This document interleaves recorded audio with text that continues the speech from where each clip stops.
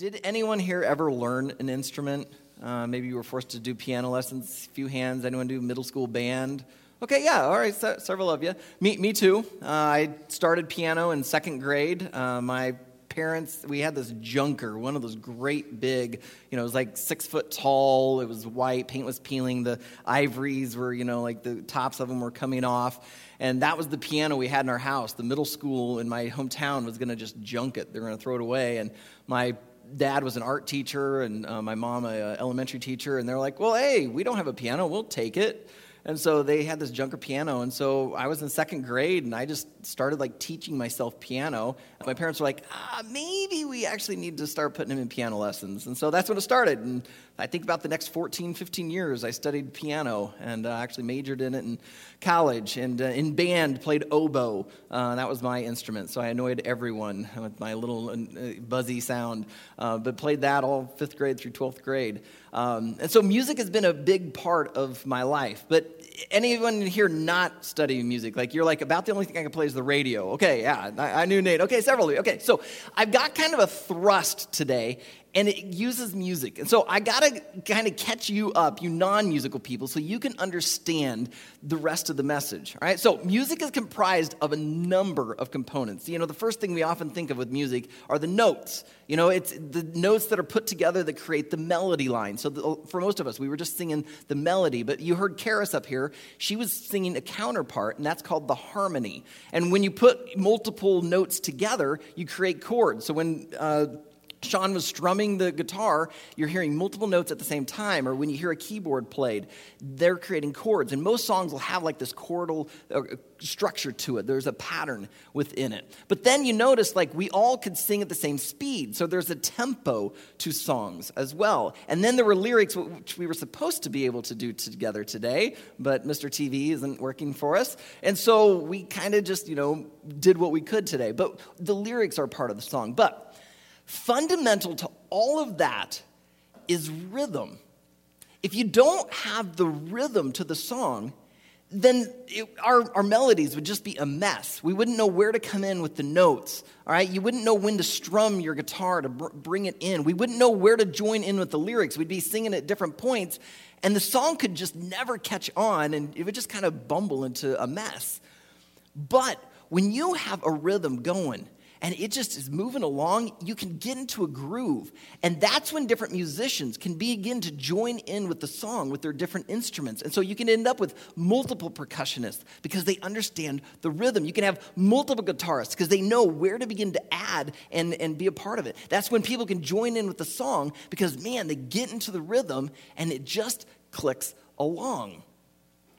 But the problem in life is that sometimes we get off rhythm. And it's not in music, it's in living. You see, I believe that God is trying to write a beautiful song through your life. He's orchestrating something tremendous. But when you live off rhythm, no one else can join your life song. And that's when you feel disconnected. Disconnected with your spouse, disconnected with your kids, disconnected at work, and most of all, disconnected with your God.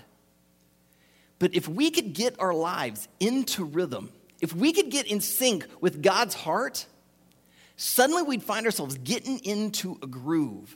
And not only then do we feel connected with God, but other people begin to feel like they could connect within our life song as well. Last week I shared how, as we started this New You series, the mission of Riverwood is to invite the spiritually disconnected to find and follow Jesus. And I said, I can't do that all by myself. Here in Waverly, there's 10,000 people. I put the number really high. Let's say 5,000 people attend church. There's no way that I, Aaron Bird, by myself could go and help 5,000 people find and follow Jesus. But if it began to be me helping you and then all of us going and being a blessing, we would end up just living this life in such a way that people would begin to get caught up in the rhythms of grace. And they'd feel themselves drawn to Jesus, and they too would begin to find and follow Jesus and join in with God's song.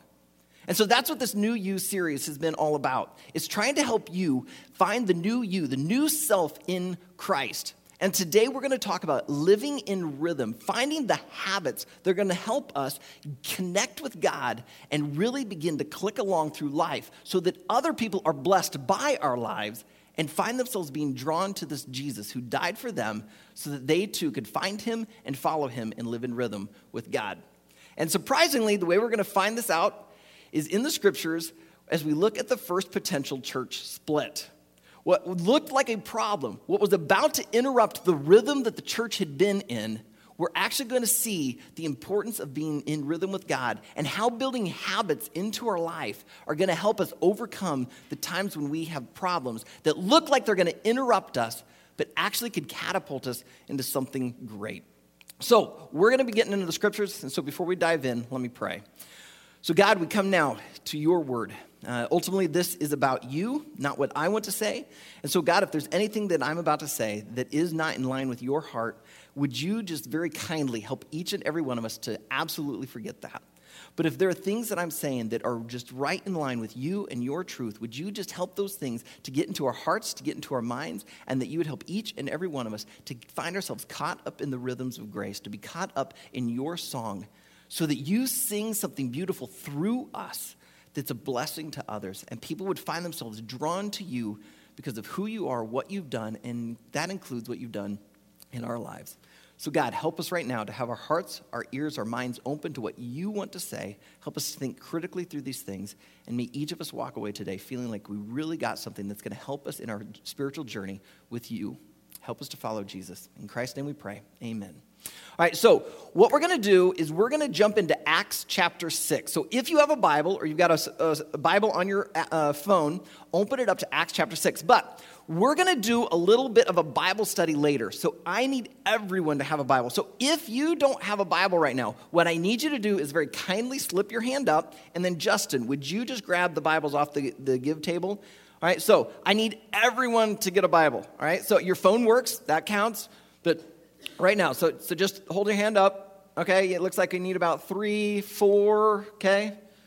4, all right. What I'm reading from today is that black version, but the brown versions are a really readable version, and that works just as well today. It's not so much the exact version as what we're going to see. Okay, so Acts chapter 6. If you're new to the Bible, Acts is in the New Testament, so kind of the back half of the Bible. And it's right after Matthew, Mark, Luke, and John. So that's where you find the book of Acts. If you start seeing things like Romans, 1st and 2nd Corinthians, Galatians, those are letters that Paul wrote to different churches. So find the book of Acts, all right? And we're going to head to chapter 6. Now, I need you to understand what happens here in chapter 6 and why it's such a big deal. So I'm going to give you just a little bit of background. Chapter 1 of the book of Acts kicks off. Jesus has risen from the dead. This book is written by a guy named Luke. Luke wrote the Gospel of Luke, and really you should read the Gospel of Luke right into the book of Acts. They are really just kind of one continuation. This is like Luke part 2, all right?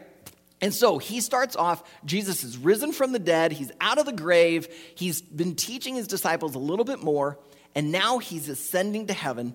And there in chapter 1, you see him give one last command. He says, I'm going to send my Holy Spirit. He's going to come upon you. You'll receive power, and you're going to be my witnesses to Jerusalem, Judea, Samaria, and to the ends of the earth. In other words, the gospel, the kingdom of God is going to spread. This gospel message is going to go all around the world. And then right there in front of the disciples, Jesus heads up to heaven. And then chapter 2, the Holy Spirit comes down upon them. And when the Holy Spirit arrives on the scene, it sounds like this huge rush of wind. It just sounds like a tornado tore through the city. And all these people are there for this Jewish feast called Pentecost. And so they hear this sound, so they rush to this building, and they hear the disciples all praising God in different languages. And it absolutely shocks them. But some people actually begin to make fun of them. They're like, oh, maybe they're all drunk. And Peter stands up and starts to preach to this entire crowd that's shown up and starts telling them about Jesus.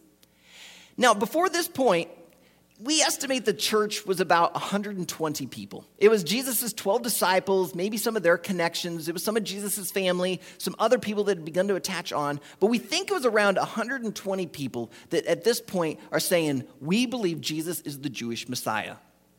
Peter stands up in Acts chapter 2, tells everyone about Jesus, and 3,000 people believe what Peter says, and they decide to follow Jesus themselves. So you go from a small country church of about 120 people to a mega church of 3,000.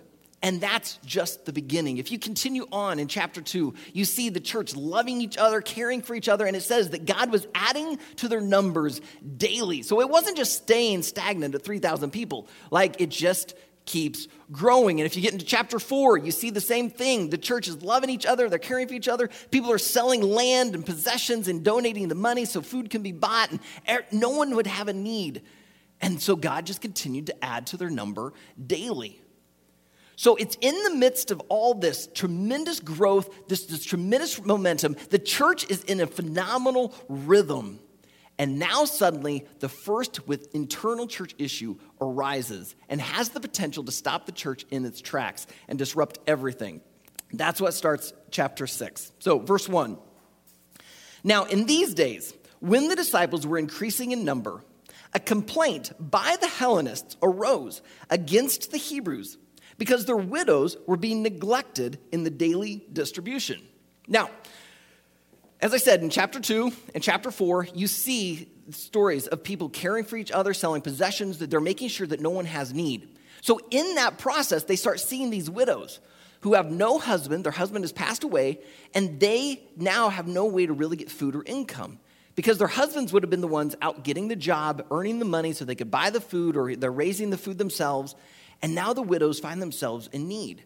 And the church says, you have no husband, we'll be your husband. We'll love you, we'll care for you. And they begin this system, if you will, of providing for the widows. But something began to happen. The Hellenists, the word Hellenist there, that refers to Jews that were Greek in culture and background. They were still Jewish, but they were more Greek in who they were. But the majority of Jews were more Hebraic. They were more tied in Hebrew language and Hebrew culture.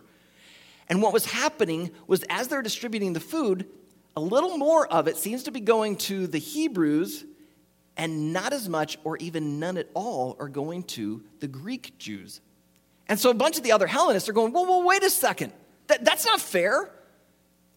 And now this has a possibility to disrupt everything. It has the potential to ruin the reputation, because when you go back in chapters 2 and chapters 4, you see the church has this phenomenal reputation of loving and caring. That's part of what's drawing people to the church. And now suddenly, whoa, you got like racism going on. There's discrimination.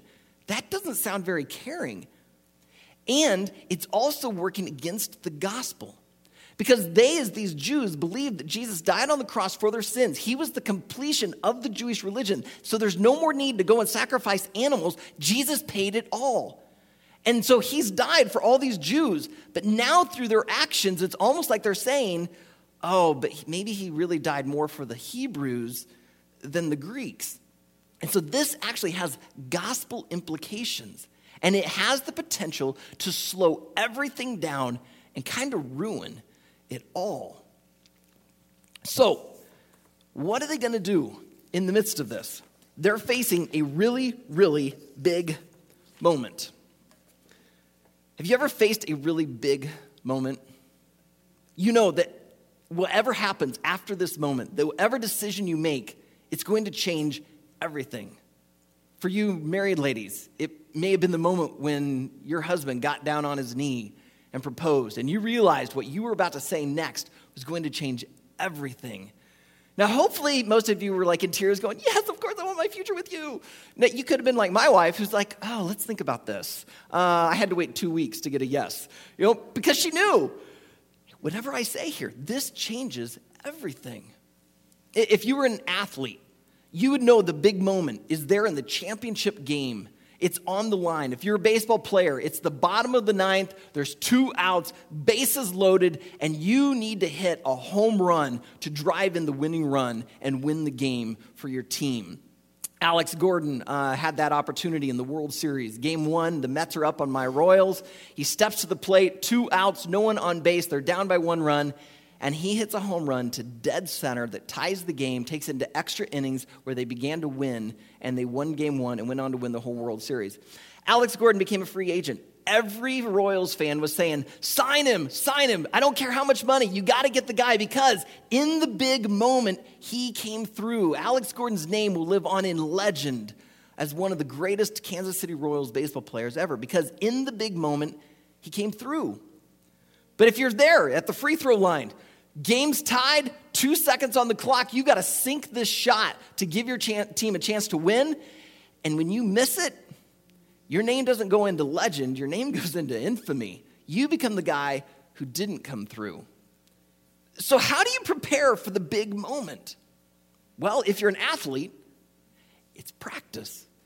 Over and over and over. I mean, it's practicing the swing. It's learning how to read the ball when it's coming in. Is that a fastball? Is that a curveball? And you just got to learn how to get your body into motion. Basically, you're teaching your body a rhythm so that when that pitch comes, you're not thinking about, okay, lift the foot, step, plant, twist through. No, it happens naturally. It just flows. You're in a rhythm. The disciples have been in a rhythm. And so when this big problem comes to them, they have to decide, do we go through with the rhythms we've already been doing, or do we have to make a change? Somewhere between verse 1 and verse 2, something happens. Verse 1 is the Hellenists coming before the 12 to the elders of this burgeoning megachurch, saying, there's a problem. There's racism going on. Our widows are being overlooked in the distribution of food, and this is wrong. If you don't fix it, we're out. And now it's going to destroy everything. I wonder what the the 12 apostles were feeling at that moment. I wonder if there wasn't one or two of them sitting there going, are you kidding me? Like, this is no big deal. And just wanting to ignore the issue. Maybe one or two were frustrated, like, how in the world could racism come into our church? I mean, we've just had this purity going on, and now this? Maybe one or two of them thought for a second, like, hey, I could like fix this myself. A little bit of a Messiah complex, and they're thinking, I could rush in, I could provide the systems needed, and I'll save the day. But somehow between the period of verse 1 and the first letter of verse 2, there's a conversation. And these 12 guys get together, and somehow in their talking, they realize we can't do this. And that's what we see in verses 2 through 4. Here's what they come up with together. And the 12, the apostles, the elders of the church, they summoned the full number of the disciples, all the church members, and said, so this is a big church meeting, all right? You got 3,000-4,000 people gathering together. And the disciples said, it is not right that we should give up preaching the word of God to serve tables. Therefore, brothers, pick out from among you 7 men of good repute, full of the Spirit and of wisdom, whom we will appoint to this duty. But we will devote ourselves to prayer and to the ministry of the word. They were saying, all right, church family, we've been in a rhythm. God has been doing some tremendous things through us. And our fear is that if we stop with the rhythms of the word and of prayer, what's going to happen is we get caught up in the rhythms of trying to serve these widows, to keeping this thing going, and it's going to cause this church to halt. But that's not the task that Jesus gave us. Jesus gave us the 12. We spent those 3 years with him for a reason. He was investing in us, discipling us, training us up for this moment right here. We were to be about the word, and we were to be about prayer so that we could help you go and change the world.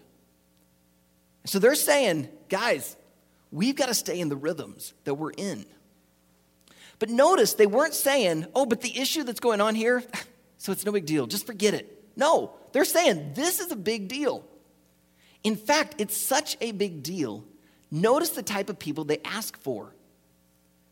I think that if say Riverwood grows and God blesses us with a chance to do a ministry like this, say we were providing food for people, I think that if we had a problem like this, we'd be saying, hey, we've got a potential, an opportunity for you. If you have a gift of like systems administration, we could use you. If you are a foodie, if you love to cook and make food, we have an opportunity for you. If you have a passion for the elderly or for widows, we have an opportunity for you.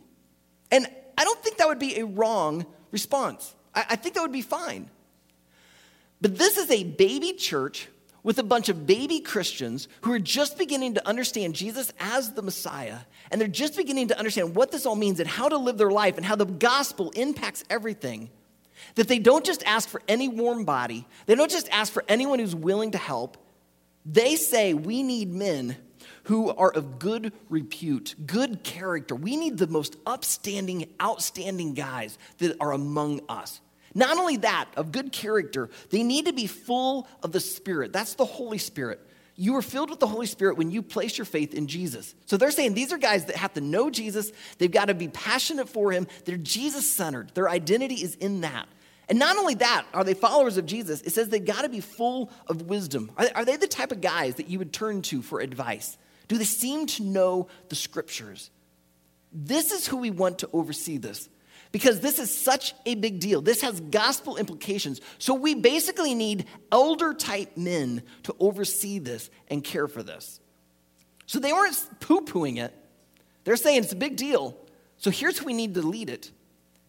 But we ourselves cannot step out of the rhythms we've been in, because it's these rhythms we've been doing that have allowed the church to thrive and grow and make the difference that it is. Our church is a blessing to the city.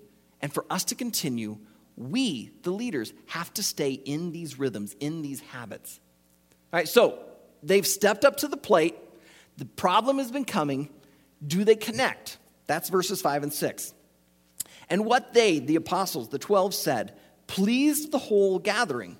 And they chose Stephen, a man full of faith and of the Holy Spirit, and Philip, and Prochorus, and Nicanor, and Timon, and Parmenas, and Nicholas, a proselyte of Antioch. These men they set before the apostles, and they prayed and laid their hands on them. So I think they connected. This idea, this plan pleased the people. It's like the bat hit the ball. And one of the things I love about this is this helps me to give you an opportunity to understand some of the heart behind Riverwood. We talk about wanting to be a Jesus-centered community. And some of the characteristics we want of our church is that we want to be a Jesus-centered community of grace, truth, and trust. We want to lead with grace towards all people. Just as God has given us grace, forgiven us of our sins, we want to lead with grace in our relationships with other people. Right? So that's why we say we don't worry so much about your past as much as we worry about your next steps. Right? It doesn't matter so much what you've done, but what are you going to do? Because Jesus didn't come for the righteous, those who clean up their act. He came for messy sinners. So I don't care how much you've messed up in life. There is grace, and you can begin to grow. There's forgiveness, and God wants to call you into a beautiful relationship with him. But we don't just lead with grace. We also lean on truth. We lean on the truth of the gospel. We lean on the truth of the scripture. That's why each Sunday we get together, we open it up, we study it. We want to lean on this truth because we think this is going to catapult us into doing some great things in people's lives so that we can go and continue to lead with grace. But in that process of leading with grace and leaning on truth, we also want to be a people of trust. I think most people, when they hear that, they envision that means that we want to trust God. And it's true, we do. We want to trust him. But it has a double meaning in my heart and mind. I want to see us as a church family not just live in faith, live in trust of God, but also that we entrust ministry to other people. In other words, we don't just hog the spotlight for ourselves. You find an area of ministry that you just love, you're thriving, it's going great, and suddenly it's like, I love this so much, I don't want to share. I don't want anyone else to take it from me. And you begin to hoard it and hog it all to yourself. What you're doing is you're taking the spotlight and you're shining it on you. Instead, what we want to have as our heartbeat is that when you see other people, so say you're serving in Kids Creek, and you see someone else who loves kids, they just seem to connect with them, you invite them in and say, hey, do you want to come and get involved? And you begin to try and raise them up. And in a sense, you begin to shine the spotlight on them. Because ultimately, you're shining the spotlight on Jesus. Because what you're doing is you're saying, God, I trust you to move your ministry forward, and I'm not the only one who can do it. And so you could be a greeter at the door. You meet someone who's really, really friendly, and you say, hey, would you have any interest in being a greeter with me? And you begin to invite them in, raise them up, and help them to do the ministry. Or you're a small group leader, and you see someone in your group who just has this heart to care for other people. And you say, hey, would you have any interest in being a small group apprentice, of just learning how to lead this? Because I think you could do a really good job. And you begin to try to entrust ministry to them. That's exactly what the 12 did here. Rather than trying to micromanage this whole thing, they say, hey, pick 7 from among you, put them here before you. We're going to pray for them, and then we're just going to release them to lead. We're going to let the spotlight go on them. And so these guys got to be the heroes. They got to be the ones to go and fix this whole broken system. And now the Hellenists are no longer being overlooked in the distribution of food. Everyone's being cared for because the 12 said, here you go. We prayed for these 7. They're now yours. They're going to lead because we have to continue with the rhythms that God has given us. So they've stepped up to the plate. They've obviously connected. It pleased the people. But did they come through? I mean, did they get just a single? Like, did they just get on base? What happened? Verse 7. And the word of God continued to increase. And the number of the disciples multiplied greatly in Jerusalem, and a great many of the priests became obedient to the faith. These guys did not just connect with the ball, and they did not even just hit a home run. These guys knocked this thing out of the entire stadium. If this was Candlestick Park in San Francisco, this ball is in the bay. All right, it is out there. It's gone. They knocked it out of the park because the church continued to grow. It continued to multiply. And I would love to see Riverwood be an Acts 6-7 church. I want to see us be a place where the word of God continues to increase. I want to see us be a place where the number of disciples are multiplied greatly. Last Sunday, someone marked on their card that they wanted to follow Jesus for the first time. They even marked on there, if you remember, we sang that song at communion, I Surrender. They even marked on there, I surrender. We followed up this week, and it's true. It's genuine. Someone last week said, I want to follow Jesus for the first time. It's happening. Acts 6-7 is happening in our midst. But I don't want it to stop there with just 1 or 2. I even want it to be, it says that a great many of the priests became obedient to the faith. Priests who were raised up in Judaism, who probably heard that this Jesus guy was trying to wreck Judaism. He's going to ruin it all. He's claiming to be the Messiah. No, they killed him on a cross, and now these crazies are claiming he rose from the dead. But wow, look at the way that church lives. Something's going on, and they start listening, and they start studying, and they start realizing it's true. Jesus really is the Jewish Messiah. And even the most unlikely, these priests, begin to follow Jesus. And I would love for us to be a church family who sees even the most unlikely of people choose to follow Jesus. But in order for us to be an Acts 6-7 type of church, we have to be in rhythm. We've got to be in the rhythm of the heart of God. So what are the habits that you need in your life to get there? What are the habits that you need to have? Because when you don't live in rhythm, you get things off. Have you ever been asked at work to maybe work extra hours? And inside you're thinking, oh, that's some extra money. Maybe it'll get me ready for a promotion. You know, you think this will be a good thing. But what happens is you say yes to the rhythm of more work hours, and it begins to disrupt the family rhythm. It disrupts your parenting rhythm. It disrupts your other rhythms in life. And so you find yourself, you've made the mistake. Or maybe you're being too flirtatious with someone at work, and now it's interrupted the marriage rhythms. Just this week, I knew last year there's I'm not going to say his name, but you could probably go online and find it, but a Christian recording artist, he and his wife, who was also a Christian recording artist, they got divorced after 13 years of marriage. And I knew this had happened last year. Well, this year, with 2016 starting on January 1st, he put on his blog. He just felt like he had to come clean. He just needed to let people know and basically apologize to his fans and say, I let you down. And it's because he met an old friend and an affair started up, and it was discovered, and it ruined the rhythms of his marriage. His marriage came to an end. And so he was on his blog basically saying, if you find yourself at all in that sort of relationship, don't do it. It's not worth it. I speak from experience. It will wreck the rhythms of your life. So don't give in to that. You keep the rhythms that are going to keep you connected to the heart of God and to the heart of your spouse. So what are the habits you need in your life to stay connected to God, your family, and really to stay connected to yourself? Well, here's how I want you to think of it. I want you to think in terms of 4 rhythms, all right? Think in terms of a daily rhythm. What are the daily rhythms you need to have? What are the weekly rhythms that you need in your life? What are the monthly rhythms? And then are there any quarterly or like yearly rhythms that you need to have? All right, so we're going to break these down. We're going to walk through these. First, your daily rhythm. I think for you to really connect with God, you should have a daily rhythm of the Bible and prayer. It's almost like breathing in the Christian life. You breathe in from God through the scriptures, and you breathe out through prayer. And that's not totally accurate, because I think that in prayer, it's this conversation with God, and so that itself is breathing. But you understand the idea.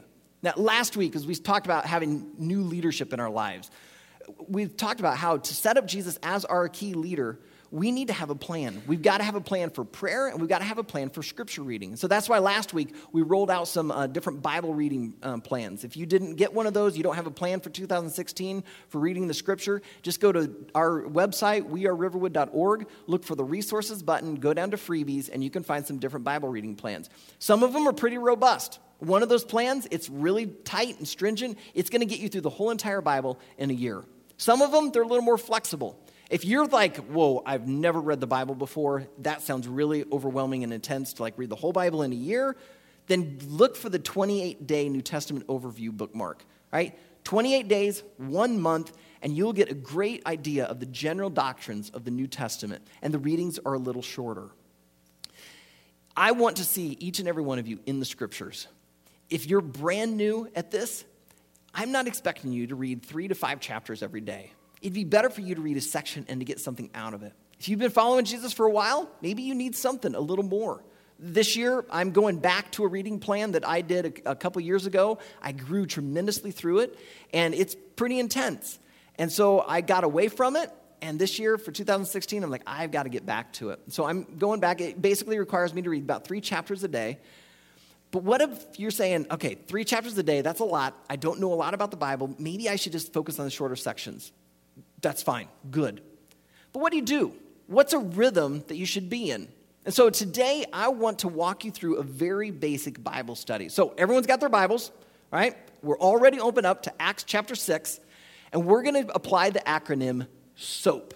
All right, I'm stealing this from a guy named Wayne Cordero. He's a pastor in Hawaii, where I doubt they're having weather like this today. And he has been using SOAP for, probably like 30, 40 years. He's been in ministry a long time. And he just does this daily. And he actually has walked multiple people through it and trained up pastors through using the SOAP method. It stands for Scripture, Observation, Application, and Prayer. I'll say those again. SOAP, S-O-A-P, Scripture, Observation, Application, and Prayer.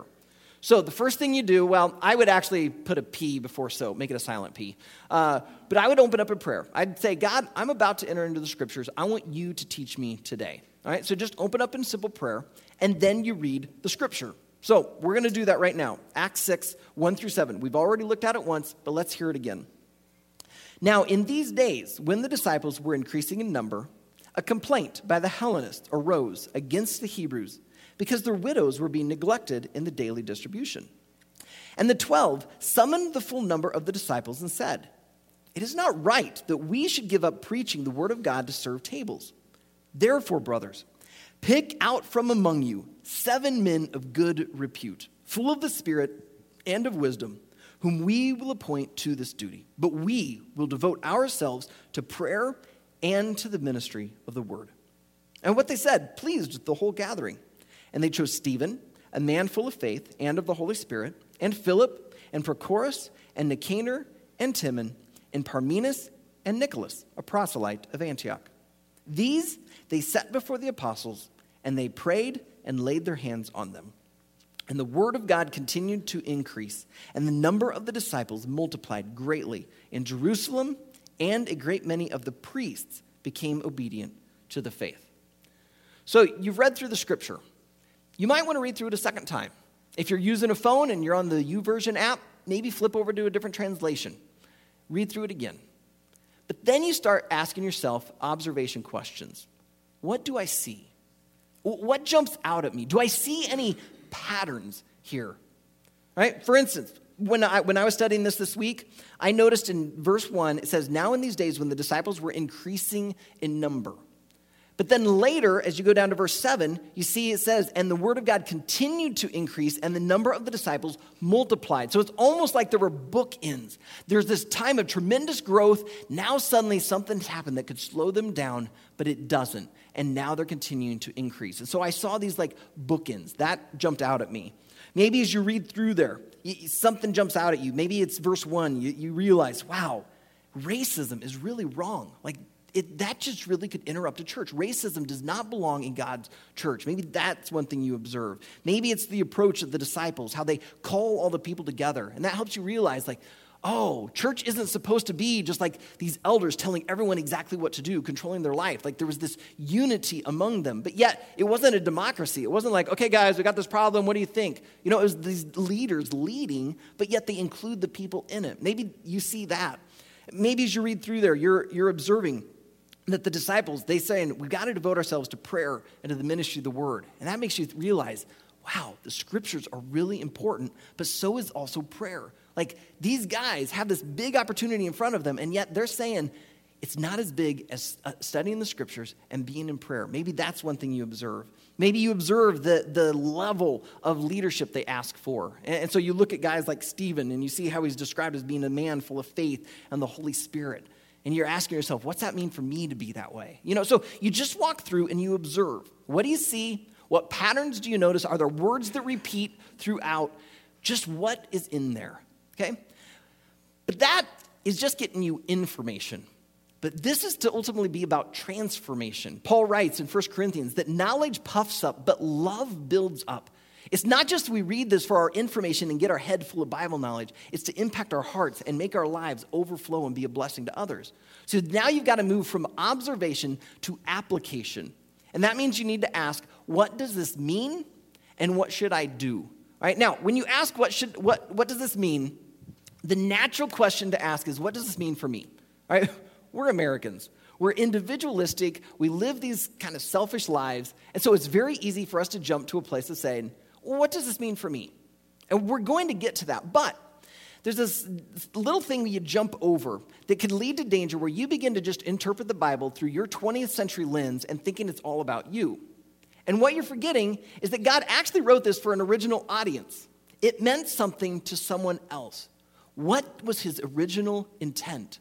So try and ask yourself, what would this mean to them? Now, that probably means there's going to be some additional study.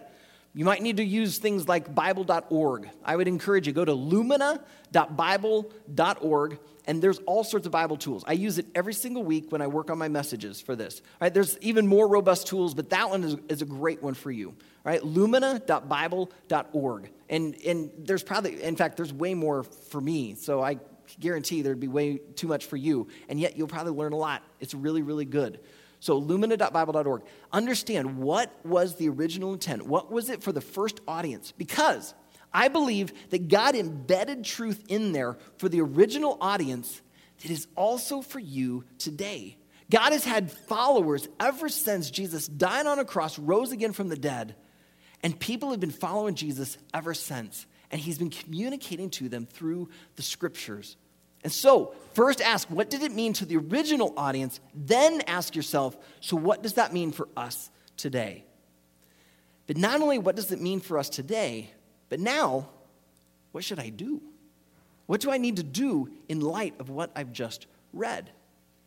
Now, here's the thing. Each and every one of us are at a different place in our spiritual walk.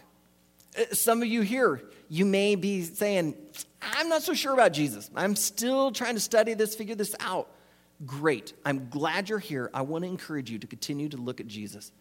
Maybe you're like our friend who last week said, yes, I'm going to follow Jesus. So she's now on this brand new journey of following Christ. Awesome. Wonderful. Maybe you're saying, yeah, I'm following Jesus, but Aaron, this is all still really new to me. The Bible's new, church is new. I'm excited about this new faith I have, but it's still new. Right? We're all at different places spiritually. And we are all each different genres. To bring back the music metaphor, some of you, you're like rock music. You are in and out. I mean, you just go hard, you go after it, and you're done. Some of you, you're like country music. You're a little more laid back. Maybe you're like jazz. You're just, it's spontaneous. You improvise everything. right? Maybe you're like classical music. It's a little more structured. You're really reliable. You kind of know what you're going to get, right? Every single one of you are designed differently by God. And that is a beautiful thing because as those differences come together, that creates the body of Christ, and we all benefit from it. But you've got to keep that in mind in your pursuit of Jesus. The thing is, whether you are more jazz or more rock or more pop or however you would consider yourself, there's still a rhythm. There's still a structure to the song. And that's why you still need these rhythms. Your rhythm might be a little different than someone else's, but I still think you need a daily rhythm of Bible and prayer. Maybe you are not a morning person. And so to try and get up early to get into the scriptures, you're just going to fall back asleep. So maybe you need to do it during your lunch hour. Maybe you need to do it right after supper. Maybe you're a night owl, and it's like, you know what? I'm going to close up homework, pull out my Bible, spend some time with God before I go to sleep. Find the best rhythm for you. Get in the scriptures daily, but when's the best time? What's the right rhythm in your life? Understand how God's wired you, how he's made you, and figure out how to bring those rhythms then into your life. Because this, again, is about connecting with God. So understand the rhythms of how you're made. What kind of genre are you? But get into the scriptures. And if you don't know what to do, you're feeling like I'm brand new, then just do SOAP. Just get into the scriptures, observe, what do I do, apply it to your life, what do I do in light of what I've read, and then the P, you pray. You just say, all right, God, you've just shown me what I need to do. Oh, I was going to share with you mine. As I was reading through this week, being the leader for Riverwood, I just couldn't help but identify with the 12 apostles and how they were leading their church. And just how they said that they need to give themselves to the word and to prayer. And right now at the stage of Riverwood, I realize I'm doing a lot for our church family. Just wondering, are there things that I need to be given up to let others be more a part of this? And so I felt challenged there. But then also I just felt so challenged when they said they needed to be out the ministry of the word and prayer. I tell you guys often I pray for you, and it's true, I do. But I realized I'm more of a strobe light prayer. I'm kind of just flashing. I'm, at my part-time job, working, driving in the van, and something comes to mind. And so I'll pray. I'll be studying the scriptures during the week, getting ready for Sundays, and one of you will pop to mind. And so I'll stop and I'll pray for you. But I realize I'm like a strobe light. I'm pray off, pray off, pray off. And I realize that's good, that's fine. But what I need to also do is have a little bit of spotlight prayer, where I just shine the spotlight on God. I just sit and bask in his glory, and I just connect with him. And so one of the things I feel challenged with is, can I just spend 5 minutes or 10 minutes and just prayer with God? Because I've found there are other times when I've done that, they have been wonderful and fruitful. But so often I get into the scriptures, I'll study it, and then I get excited about something, and then boom, my laptop's out, and I'm working on Riverwood stuff, and I haven't spent the time to just stop and pray. So what do you need to do? And once you know what you need to do, that's what you pray about. So for me, it's saying, all right, God, help me to be a man of prayer, because this is what you've called me to. These are some of the daily rhythms. I think there's other daily rhythms that you can include. I'm not going to go into a lot of them, but one I thought of was sleep. How can you use sleep as a daily rhythm? Because when you get good quality sleep, you'll be able to better connect with your spouse. There'll probably be a few less arguments. You'll probably better be able to parent. You'll be a little more patient and understanding and know what's going on with the kids. But you'll also have a little better chance of connecting with God, because you're going to not fall asleep while you're talking to him in prayer, but also you're going to just be a little more ready to listen, to be there. So how can you make sleep a daily rhythm and really care for yourself? Food, that's another daily rhythm. Almost all of us eat every single day. How can you turn your meal times into a spiritual connection? Maybe it's finding a coworker who just seems down, and once a week inviting them out for lunch, just so you can connect with them. Use the meal time to be a blessing to someone else. Or maybe it's fasting.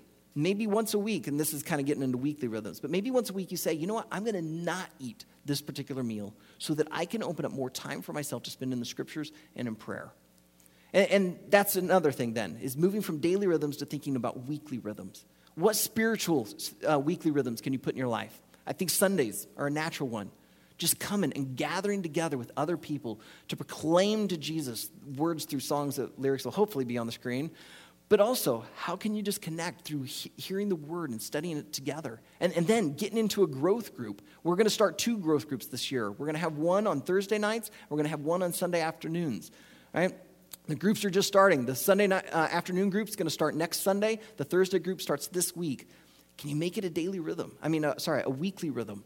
It's hard, I know, if you haven't been doing it, to incorporate that into your life. But once you do it, you get into that rhythm, suddenly you find yourself growing spiritually. You're connecting with God, you're connecting with others, and then you see God doing great things in you as he then begins to do great things through you. So can you incorporate that into your weekly rhythms? What other weekly rhythms do you need to include? Maybe you and your spouse need some sort of date. It could just be sitting on the couch and talking eye to eye, face to face about your week. And that might be the connection you need to really help the rhythm of your marriage grow. What about your kids?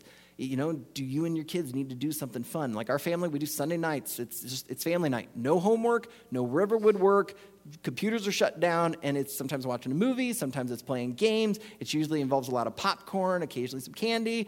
It's just we connect as a family, and that's become an important rhythm in our lives. In fact, we used to do it on Monday nights years ago, and then we switched it to Sunday nights, and the kids all complained about it because it disrupted the rhythm. They're like, wait, this feels like Monday now. And it took a while. Now, we're so used to Sundays. If we switched it again, they'd probably all complain. Wait, is this Sunday? What's tomorrow? Because it became a rhythm, and we began to value it. It became so important. So what are the weekly rhythms that you need, right? You might be looking at exercise. You could be looking at other things. What are the weekly rhythms that you need to connect with God, to connect with your family, to connect with others, and just to feel connected yourself? All right? Monthly rhythms. What are some monthly rhythms you could do? Maybe you could fast once a month for a whole day. You just say, all right, the third Thursday of every month, no food. Is to remind me that my life is not dependent upon food. I know some of you are looking at me like, no, Aaron, that's not going to happen. Maybe we need the reminder that man does not live by bread alone, but by the very word of God. And so you say, for once a month, I'm going to fast. I used to do a monthly retreat, working 2 jobs right now. It's been really, really difficult to maintain. But man, those became so important, and I could feel it. If I missed a month, the rhythms just got off. And finding these monthly rhythms of just connecting with God. What are the monthly rhythms you need? And then quarterly or yearly. Maybe your family needs yearly to just go away, get on a vacation, to get that time away and connect together. For me, once a year, I go away on a spiritual retreat. I ask for time off from work. I go away for a couple of nights, and I just connect with God through scriptures. I read, some music's involved, and man, I come back just refreshed. And my family looks at me like, hey, you're smiling again. It's so good. What are the yearly or quarterly rhythms that you need? You're each a different genre. You're each at a different place spiritually. I can't give you a prescription. But you, by praying, talking to God, you can begin to figure out what are some rhythms that are going to help you connect with God. Do not turn this into some sort of legalistic to-do list. That will just kill off your spiritual growth like nothing else. But if you're going to read your Bible and you're going to actually say, all right, God, I'm observing these things now. What do you want me to do in light of this? How are you trying to shape me and mold me?